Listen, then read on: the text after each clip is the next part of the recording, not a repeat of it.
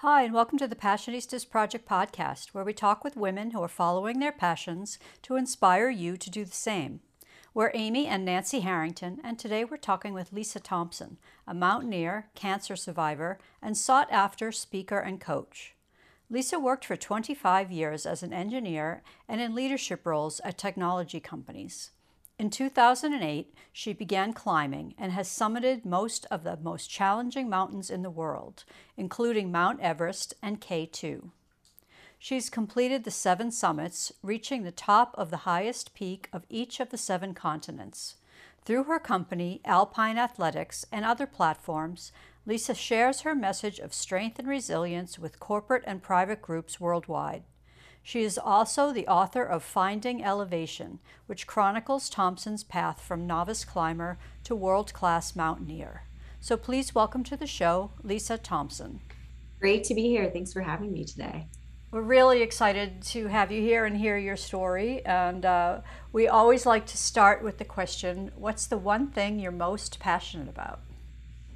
Right now, I think this has changed over the years. I'm sure that's just the normal progression of a life. But right now, I am most passionate about giving back to women in the communities that I love, communities in Nepal and in Pakistan, where I've, really feel at home in the mountains and have spent a lot of time and have great memories there. And it's important to me to give back to those communities, especially the women. I recently started a nonprofit to support women in Nepal, and specifically to support their education. It was shocking to me to learn that something like 58% of women in Nepal over the age of 15 have had zero education, none at all, which is just, alarming on many levels. But in one regard, they're really the center of a Nepalese family and community. And the fact that there's been no formal education for so many of those women just felt like something that I wanted to impact in a positive way. That's incredible. So, where did you grow up, and what was your childhood like? Were you always interested in climbing and being outdoors? So I grew up in the great mountaineering state of Illinois, where the highest point, I believe, is 120 feet. And it's so predominant that it actually has a name, whereas in most states, something of that elevation would not be named. So I didn't grow up aspiring to be a mountaineer. I didn't grow up learning or reading about, Sir Edmund Hillary or other sort of pioneering mountaineers. And I wasn't even really that athletic. Looking back, I grew up in a small farming community called Lincoln in the very center of Illinois.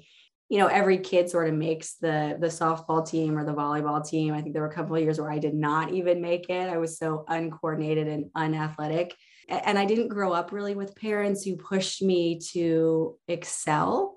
I think part of their sort of distance is what motivated me to prove myself and to, back then it was about getting their attention and lots of time in therapy talking about that. But one of the positives of that I've realized is that it pushed me to really want to excel and to push myself mentally and physically.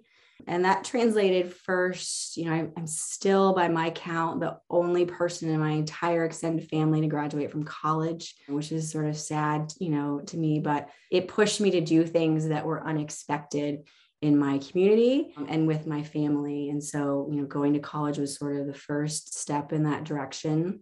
I studied engineering, not because I was super interested in it, but because I felt like that seems hard and I can probably make a decent salary when I graduate. And so I was fortunate to get a job with Hewlett Packard right out of college as an engineer. Then it was, that was the mid 90s. I was the only woman at my level. And that taught me a lot. I was certainly not prepared coming from, a very sort of hardworking, farming oriented family. I was not equipped to be thrown into a corporate environment at that age. I was 24. And so there was a lot of sort of flailing and trying to understand dynamics and politics. And I was often the youngest person in the room, the only female in the room. And upon reflection, there were definitely some missteps and some things that I just frankly didn't understand because I was ill-equipped to be in that kind of environment. But one very positive thing that came of that was that through that job, I eventually moved to Seattle, which is where I live today. And here, mountaineering, we're fortunate to be surrounded by the Cascade Mountains and the Olympic mountain range. So climbing and mountaineering and just being in the mountains is really part of the culture in Seattle. When I moved here for that job, still with, it wasn't any longer with Hewlett Packard, but it was a derivation of that company. All the men at my level would go climbing on the weekends. And so I I had no idea, right? I didn't know. I'd maybe been camping with my family, but I didn't know anything about mountaineering. I didn't know what a crampon was. I had no idea the equipment, the gear, the sort of aesthetic of climbing, nothing.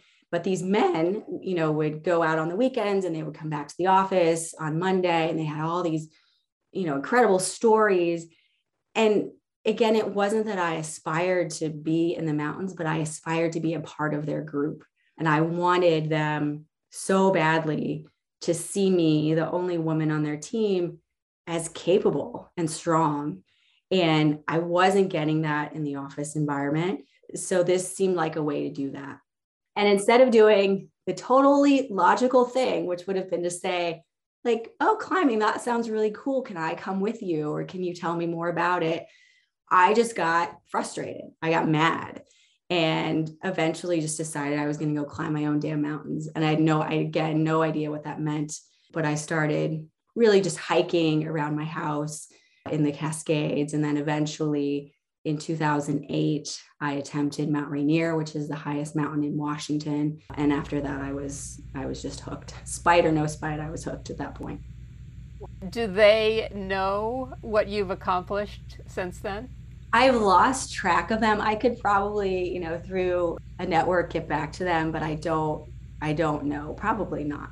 And they probably don't even, these weren't bad guys at all. It just, I think, didn't occur to them to ask me to join. And so they probably would have no reason to wonder, hey, I wonder if that girl ever climbed any mountains.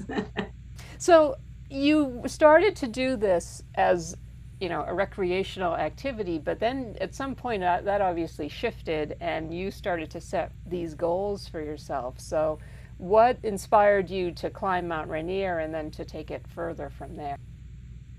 Yeah, there was something so I didn't summit Rainier my first attempt. The weather sort of turned bad on our second day and everyone retreated and I was relieved in that moment. I was happy because I again, no idea what I was doing. Although I was with a guide company and I was safe and all of that, but I really just mentally wasn't prepared to be on a mountain and to just feel sort of the vastness of that challenge. And so I went back the next year. Before I got back to the parking lot in 2008, I was sure I was coming back. I tend to look at climbs like projects. And so even after that first year, I was like, okay, these are, my backpack needs to be lighter. I need to have, not rent boots and have my own boots and just little things like that I started to learn and to tweak and adjust what I knew and my gear and my knowledge of the mountain. So I went back in 2009 and summited.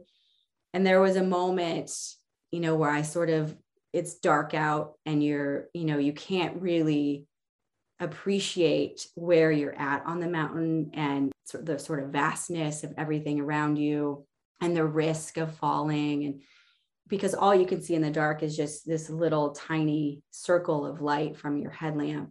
And so there was a moment where I remember looking, what would have been east, and seeing the sun just slowly start to split the horizon from the earth. And just seeing colors that were so magnificent and awe-inspiring and thinking this is an incredible experience and such a daunting place to be that taught me so much humility to be learned in the mountains.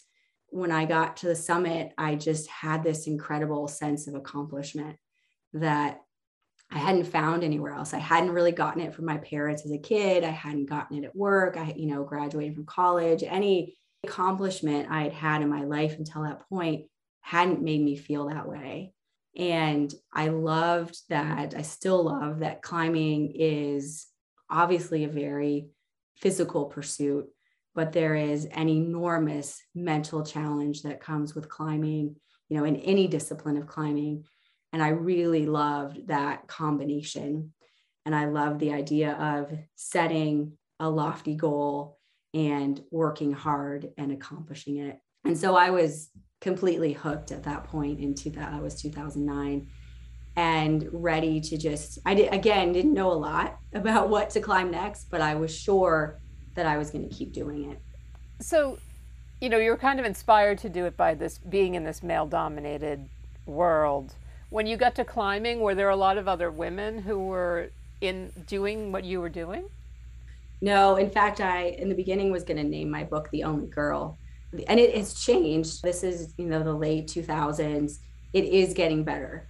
There's more diversity. The only and first all-Black team summited Everest last month, which is incredible to see. And I was fortunate to play a small role in coaching them. So it's changing. The dynamics, the face of people who enjoy the mountains is changing. But then I don't always is maybe a strong word, but 95% of the time, I was the only woman on the team.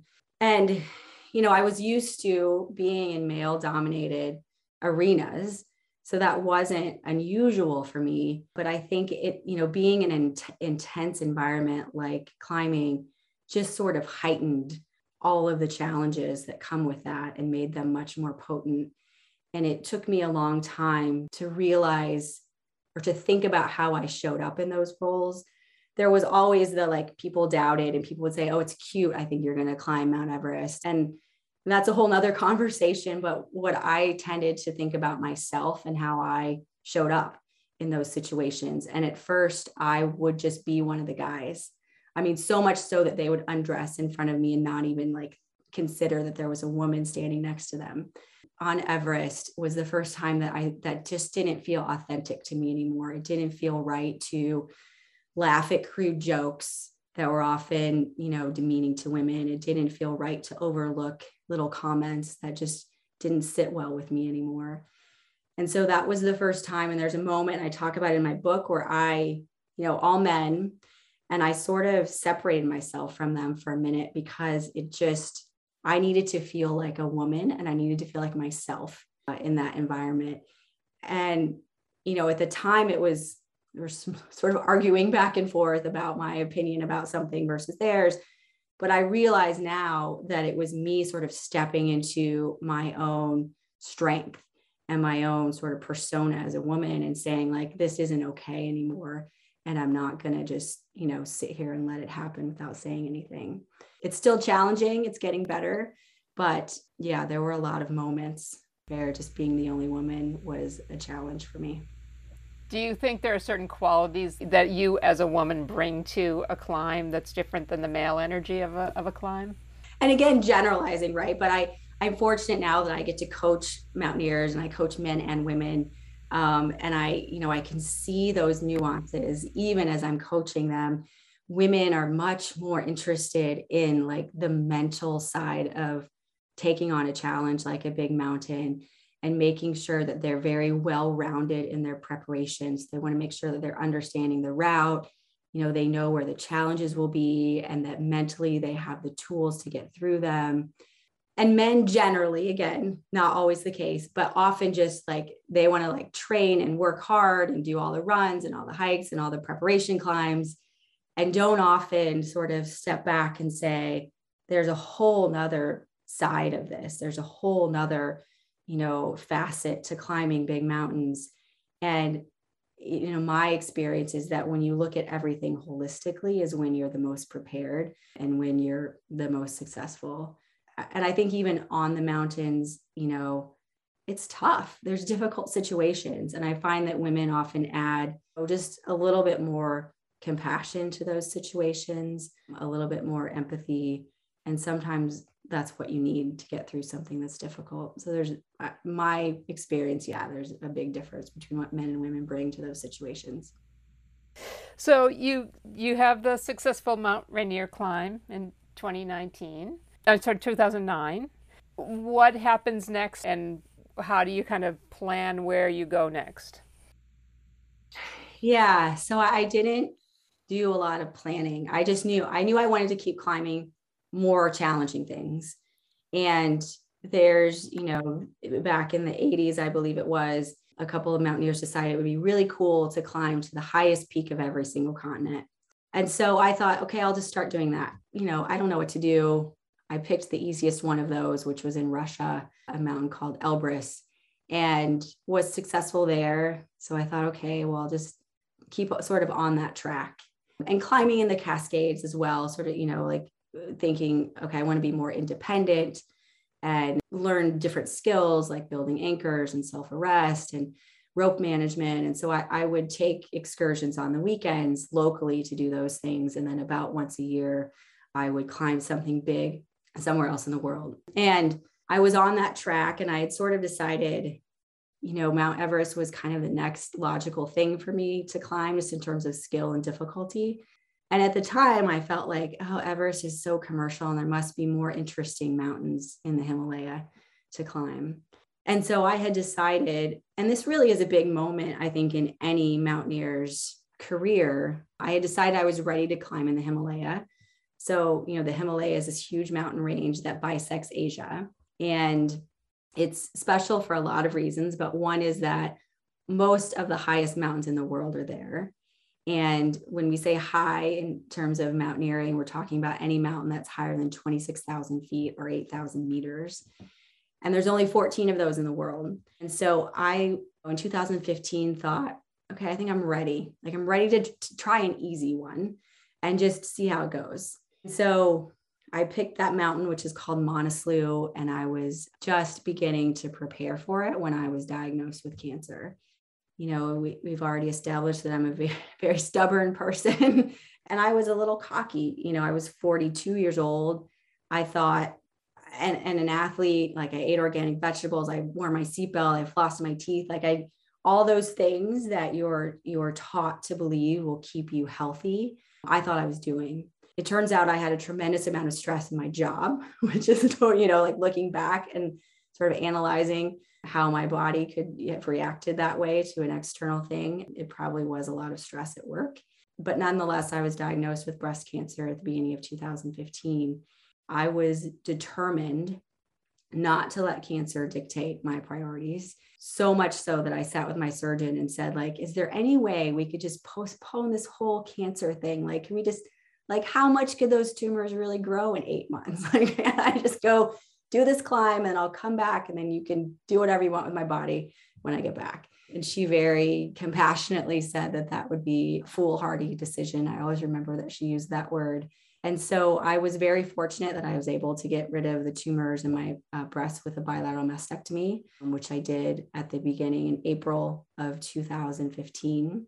And determination isn't a big enough word for how focused I was on getting my body ready to still travel to Nepal and attempt Manaslu that autumn.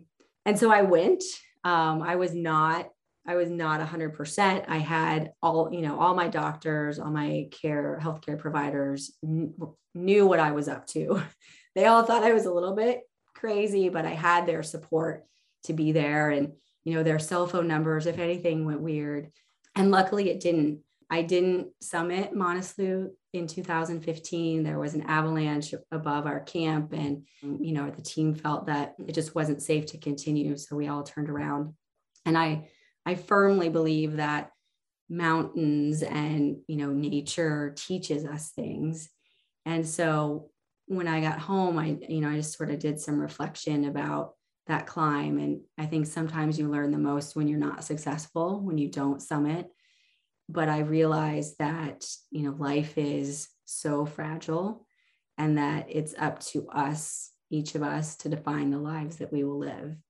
And so I became determined then to sort of reprioritize my life. I paused my corporate career, actually got a divorce, and I decided to climb Mount Everest at that point, and went back to Nepal in 2016 to do that.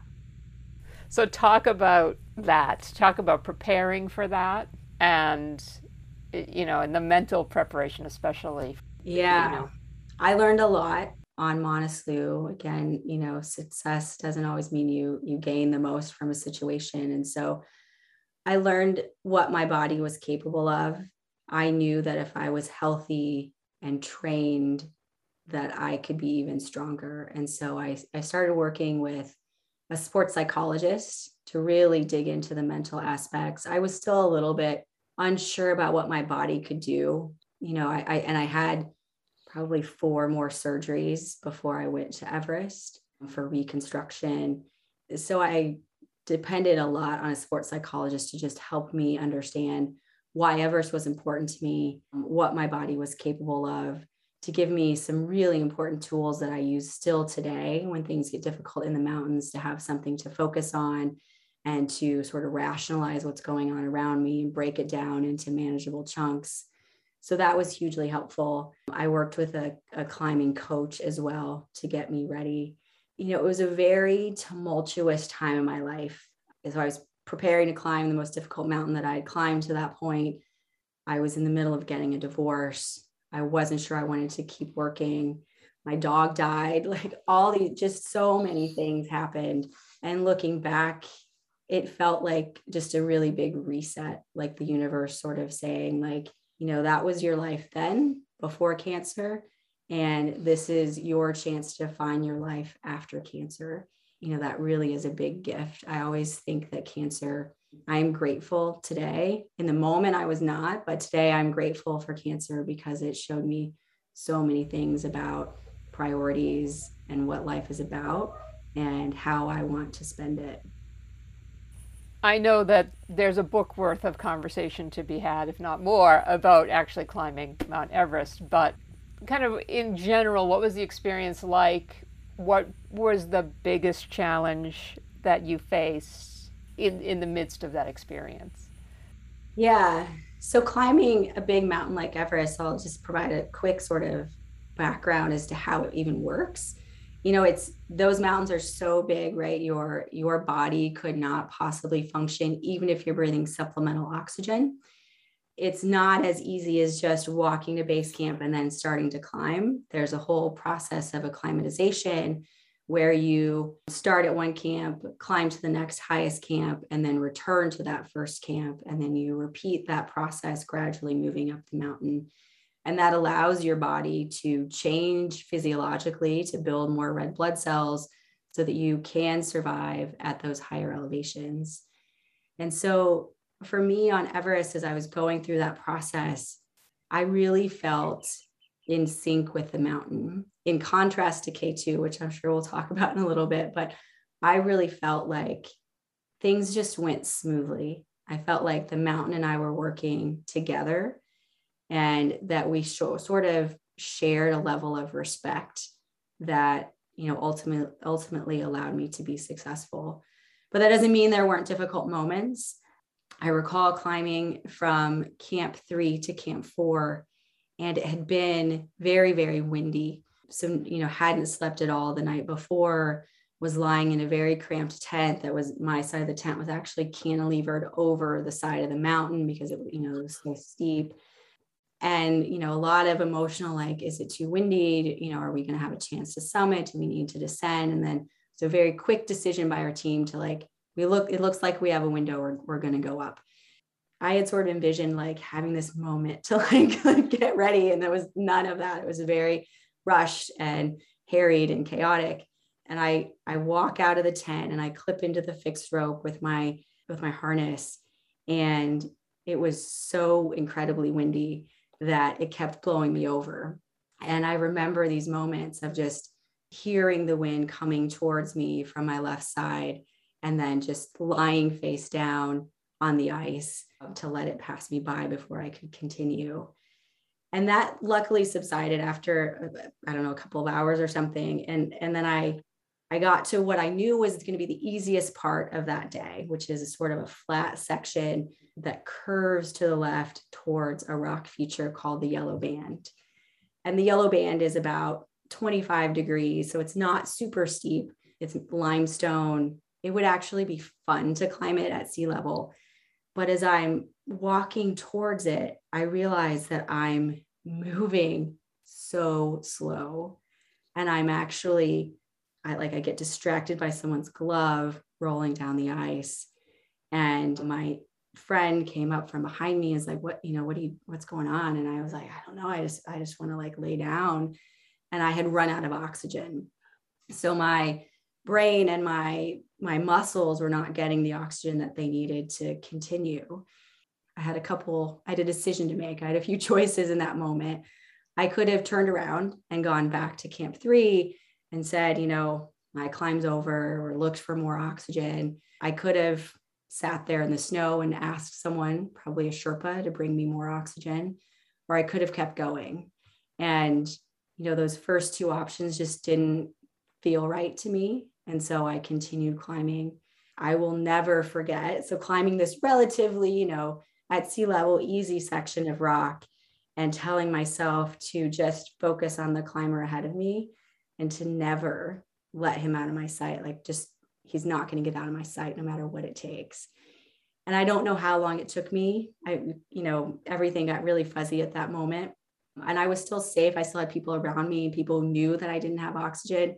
But that situation made me realize that we are so much stronger mentally than we believe, or that we give ourselves credit for. Because my body was literally like, it didn't have the gas it needed to continue. And it was just, I think my mind is pushing me, just willing myself forward to get through that situation.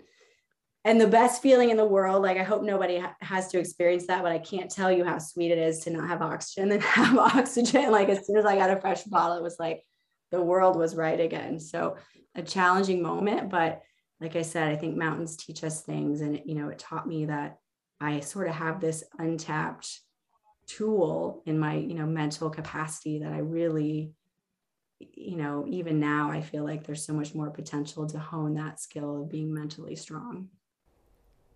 We're Amy and Nancy Harrington, and you're listening to the Passionistas Project podcast and our interview with Lisa Thompson. To learn more about her adventures and get a copy of her book, Finding Elevation, visit lisaclimbs.com. We'd like to take a moment to share a special announcement. We'll be hosting the 3rd annual Power of Passionistas Summit this September 21st through September 23rd, 2022. The 3-day virtual event is focused on authentic conversations about diversity, equity, and inclusion. This unique gathering of intersectional storytellers and panelists harnesses the power of our rich community of passionate thought leaders and activists to pose solutions to the problems plaguing women today. Early bird tickets are on sale now at bit.ly/2022 Power of Passionistas tickets. We'd like to thank our sponsors, Melanie Childers, Natural Born Rebel, the Asa Collective, Tea Drops, Aaron's Coffee Corner, Flourishing Over 50, Edith Espinola, Mermaid's Garden, Sarah Finn's Coaching, and Tara McCann Wellness. Now here's more of our interview with Lisa. That process of getting in tune with the mountain and going back and forth to the different camps, how long does that take? It takes about a month, maybe 6 weeks. It just depends on weather and how fast people are moving. People climbing in sort of the standard style, climbing big mountains and 8,000 meter peaks, usually it takes about 6 weeks to 2 months to do that. So it's a long time. So in 2017, you actually won an Emmy for something related to the Everest climb, right? So this is totally serendipitous. So the expedition leader, his name's Garrett Madison, he had endeavored to capture our climb in virtual reality. Technology has changed a lot. This was 2016. And so the way we did it was to strap all these GoPros sort of in a sphere and then carry that on a wand up the mountain and thereby, create this 360-degree view of our climb. And then later, some very smart people stitched that together and actually made it a virtual reality film, which is called Capturing Everest. And, I didn't know that was going to happen when I signed up for that climb. There were, a lot of sort of deals made and it just happened to be purchased by Sports Illustrated and turned into this really cool documentary that later won an Emmy not for my acting prowess, surprisingly, but for just the technology. It was the first time that anyone had captured virtual reality footage in that kind of an environment. And you can find it on the Sports Illustrated website and on their app. And it's really fun. Even if you don't have a headset, you can watch it in 360-degree video with your phone. And I will tell you, it will make you dizzy. Like even me having been there, it is very, very real to watch people, climbing or walking across a ladder or climbing a steep part of the mountain. So I feel just, never in my life, if you've said like you could win an Emmy, I would like never thought that. So it was a really, really cool experience and cool to be able to just share that in a very tangible way with cool technology to people who, may never endeavor to climb, but now get to have a little bit of a taste of what it's like. That's amazing. So that same year in 2017, you became the first All-American women to summit K2, sorry. So how did that differ from climbing Mount Everest, and what unique challenges did you face on that climb? Yeah, so it was 2017. I endeavored to go to K2 for the first time. My team actually fell apart, and so I didn't climb that mountain that year. I went back in 2018. And in 2017, the first American woman did summit. And I felt like, this is still an important climb for me. It's something, I think being the first is very cool. I think not being the only is even cooler. And so it was important to me to just sort of continue showing what women could do in the mountains. So K2 is the second highest mountain in the world. It's about 800 feet shorter than Mount Everest. K2 is in Pakistan. It's on the border between China and Pakistan. Most people, like if I'm at a dinner party and, someone finds out that I've climbed Everest, they get super excited and they want to know what that's like. And I'll say, yeah, but I climbed this other mountain called K2, which is actually like really, really hard. And they're like, yeah, but tell me about Everest. Did you see any dead people? So most people don't even know, have not even heard of K2. It's in a much more remote part of the world. For example, the walk to Everest Base Camp is, in a lovely valley. There are tea houses, there are commercial helicopters, there is an emergency room at Everest Base Camp. There is none of that in the Karakoram mountain range in Pakistan. You are farther from any kind of definitive medical care that you'll probably ever be in your life. And that, would involve a Pakistani Army helicopter ride to a small hospital in a remote village. So it's much more remote. The weather on K2 is also much more fickle. So it's, known for just monster storms that sort of whip out of nowhere, dump a lot of snow, cause avalanches. K2 is also steep from like the second you leave base camp. It is just unrelentingly steep. And it is also known for a lot of rock fall. So you can imagine that my family was super excited to hear about me deciding to climb this mountain. I had just, beat cancer. My father was diagnosed with cancer when I was climbing Mount Everest and died about a month after I got home. And so I sort of promised him that K2 would be the last really dangerous mountain that I climbed.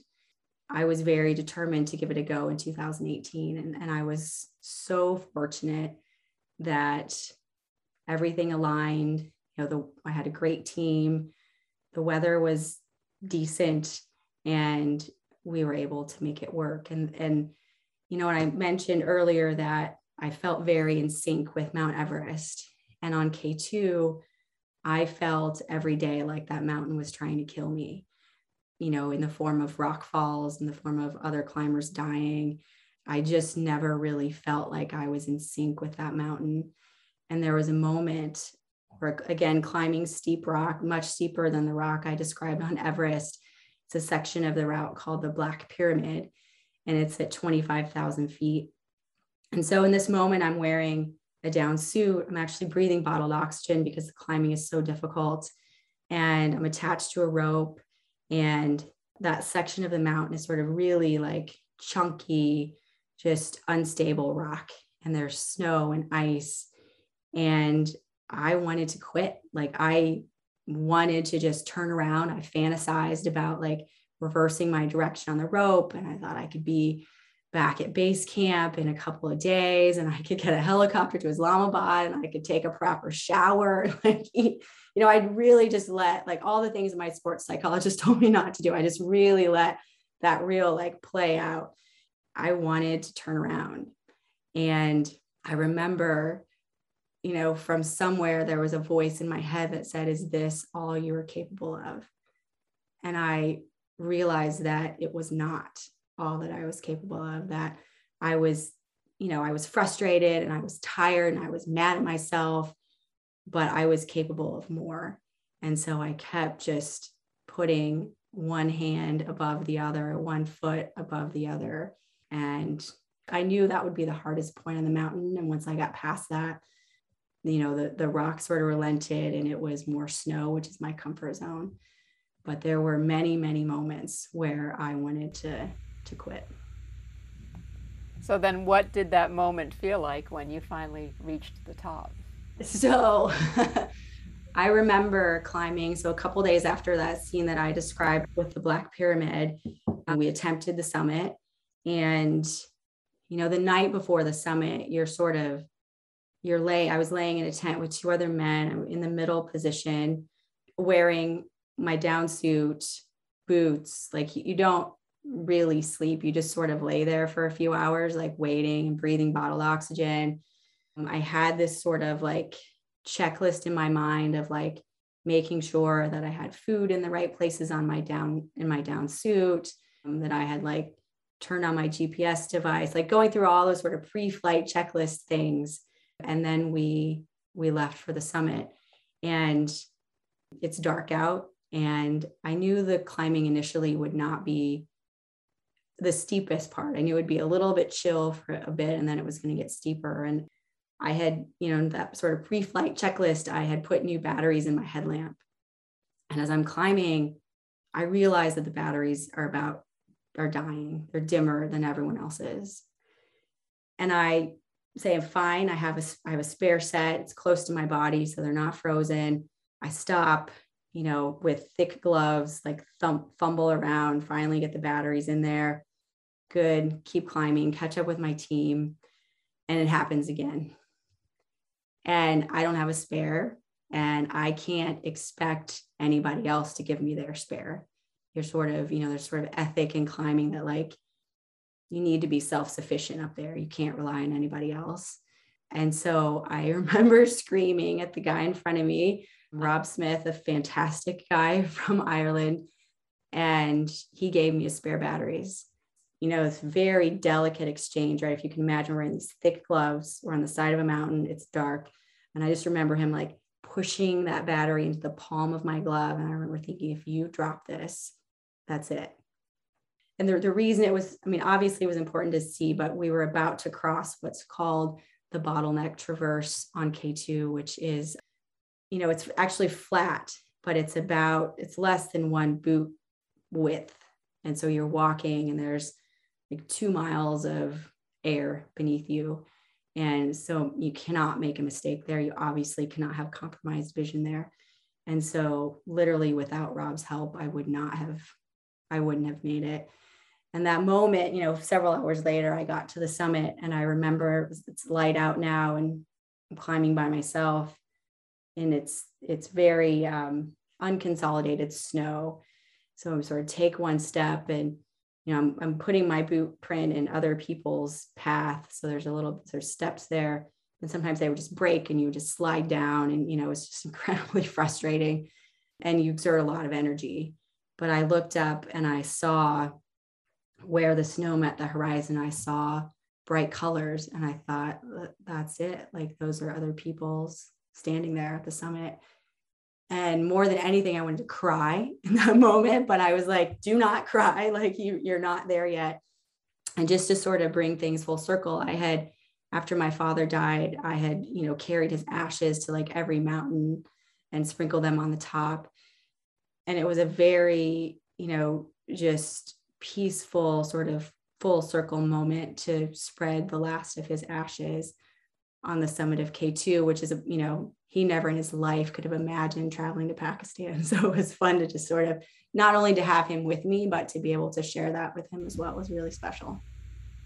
What is the coming down like, physically and emotionally? So I'm glad you asked that question, Amy, because most people, and I was very, very conscious of writing about this in my book, because the summit is halfway. Like, it is literally halfway. And more mountaineering accidents occur on the descent than climbing up. And that's because you're tired. Many people push beyond what they're capable of. You're, just logistically, you're facing away from the mountain oftentimes. Gravity is not working in your favor. And so the descent to me is very harrowing. Like, I very consciously at any big mountain do not celebrate, because you're not done. There is still a lot more work to do. And on K2 in particular, we talked a little bit about like that moment on Everest where I felt like I was like sort of stepping into my own strength. And on K2, I'm descending very steep ice face, and there are ropes there. And one rope is meant for climbers coming up. There were still some climbers ascending, and the other rope is meant for climbers who are descending. Another climber had started to ascend the rope that I was about to use to go down. And I scream at him, he's far down the slope. He can't hear me. He's just sort of laying there. And I sort of looked, my friend Garrett was next to me, and he recommended that I descend using not the most secure technique, a technique called arm wrapping, where you wrap the rope around your arm and you're connected to that rope with a safety carabiner. It's locked, but you lean forward and just walk face first down the mountain. And I had done it many times, but it just didn't feel right to do it then. And I don't even know where this voice came from, but I just told him, no, like, that's not how I'm going to do this today. And so I, set up my rappel device, which takes longer, is much safer, but, takes longer. Rappel down to this man who's laying face first on the ice. He wasn't responsive. He was alive. he was alive. He did survive, by the way, just before I get too far into the story. But he wasn't responsive to my, yelling at him, just trying to get him to move. And so I had to execute this very, very delicate sequence of moving my gear, establishing a safe anchor and moving my gear around him on what I know, because I, studied this mountain intimately, is the place on that mountain where most people have died. And thankfully it went well, and he survived, and, I was able to continue. But that was a moment that, to me, that just underscores that the descent is so, in some ways, more important than the ascent in terms of difficulty. And that moment, looking back, where I said to my friend Garrett, like, that's not how I'm going to do this today, I really felt like was pivotal in terms of me this is a man that I've climbed with for years. I've always trusted him. He knows my capability. And so for me to just, take a different tact, I think was, just more of me like stepping into my own voice and strength in the mountains, which is a good feeling. Can you compare for us the fear that you faced being diagnosed with cancer versus the fear you face on a mountain like that, knowing how dangerous it is, and if those are different, and if you have the same or different tools to deal with both? Yeah, that's an awesome question. They feel, to me, like, somatically, they feel very different. They feel like different kinds of fear. When I was diagnosed with cancer, I felt completely unprepared to deal with that scenario. It was not anything that I ever thought I would have to encounter or deal with in my life. And I felt out of control. I felt like, my body had turned against me. Initially, before I had a team of people to support me, I felt alone and without like a path or a guide to get me through this situation. And luckily that changed, and I found incredible healthcare. It felt much scarier to be diagnosed with cancer. In the mountains, I feel like, I understand what I can control, and I have the skills to get myself through it. And I think fear, for sure, in the mountains, I believe that a little bit of fear is a good thing, because I think that it keeps you focused. It keeps me alert to what's going on around me. If the weather is changing, if the route is changing, if there's, someone climbing above me that doesn't look super safe, that little bit of fear sharpens my awareness. Too much fear, I think, in the mountains and in fighting cancer can be stifling. And I think it can actually, sort of stop you from progressing. But that's a really important question, because they, for me, are very different flavors of fear. So what's the next big challenge for you? Yeah, so we talked about it a little bit in the beginning. I don't have any desire to climb anything more challenging than K2 in my life, but I do want to keep climbing. And it's become more important to me to give back to the communities, particularly in Nepal and in Pakistan, where I have just learned so much about myself and gotten so much from them personally. So I want to start to give back to those communities, and in particular to the women who live in those communities. So along with some female mountaineering friends of mine, we were setting up a philanthropic climb for this fall to a mountain called Cholatsi, which is in Nepal. It's about 6,800 meters. It will not be the hardest mountain we've ever climbed, but the point is that we just want to show that anything is possible when women support one another in the mountains. And so to us, that means that our team will be fully comprised of women. I don't know if that's ever happened before. I think there have been some all women's climbs that maybe had support from men, and not that we don't like men, but like, we just want to show that women can do everything in the mountains that a man can do. And so we're building that team. We're super lucky to have a great Nepalese climbing leader, Pasang Lama. She's helping us create a team of all women to cook, to carry loads, to plan, to do everything. And we just think it's an incredible sort of opportunity to raise some money for at least one, depending on how fundraising goes, maybe more. But we're soliciting input for Nepalese women who have some educational related goal in their life. So if they want to learn a trade, if they want to open a tea house, if they want to learn about economics, like we want to be the catalyst that helps that woman learn those skills so that she can better not just her life, but I think, that sort of has this trickle down effect and has the potential to positively impact generations. So I'm, just beyond excited to be a part of this team, and we'll see where it goes. We'd love to do it, multiple years, but we're all, just super dedicated and excited to climb with a purpose now. So what inspired you to write your book, Finding Elevation? I had always wanted to write, which I studied engineering in college. I felt like I was very far away from that as an adult, but as a kid, I had a desire to write. And in my 20s, I tried out different topics, none of them just sort of seemed to fit. And then when I was diagnosed with cancer, I really relied on journaling to get me through that and to be this, sort of outlet for everything that I was feeling.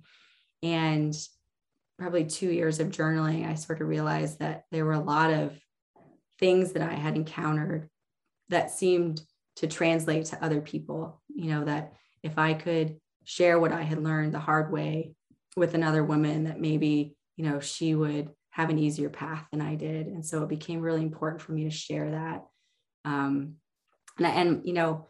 At the time I thought this will just be about cancer.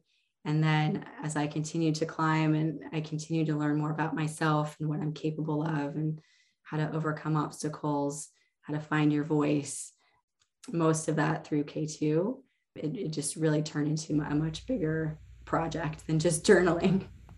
What was the thing you learned about yourself from writing the book that maybe surprised you the most? I think I learned a lot about my childhood when I was writing. I spent a year studying memoir at the University of Washington, and I remember there was nothing about my childhood in an early draft. And my instructor was like, you can't leave that out. Like that's a part of, and I was like, yeah, but it wasn't, it wasn't super, like, it's kind of painful for me. I really don't want to put it in here. And of course it, it needs to be more balanced story, et cetera, et cetera. And so by me sort of digging through that, I realized, this sort of these traits that I have today and where they came from.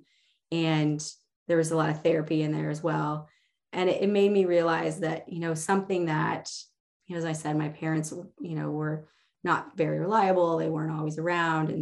And that made me a very independent person. There's certainly some downsides to that, but I think there's always a silver lining. There's always some positive outcome, even of bad situations. And we often just have to look a little bit harder, like, dig a little bit deeper to find them. But those, I think, are, the real nuggets, and like where we really learn why we are the way we are. Thanks for listening to our interview with Lisa Thompson. To learn more about her adventures and get a copy of her book, Finding Elevation, visit lisaclimbs.com. Please visit thepassionistasproject.com to learn more about our podcast and subscription box filled with products made by women-owned businesses and female artisans to inspire you to follow your passions. Double your first box when you sign up for a 1-year subscription. Remember to sign up for our mailing list to get more information about the Power of Passionistas Summit at bit.ly/2022 Power of Passionistas tickets. And be sure to subscribe to the Passionistas Project podcast so you don't miss any of our upcoming inspiring guests. Until next time, stay well and stay passionate.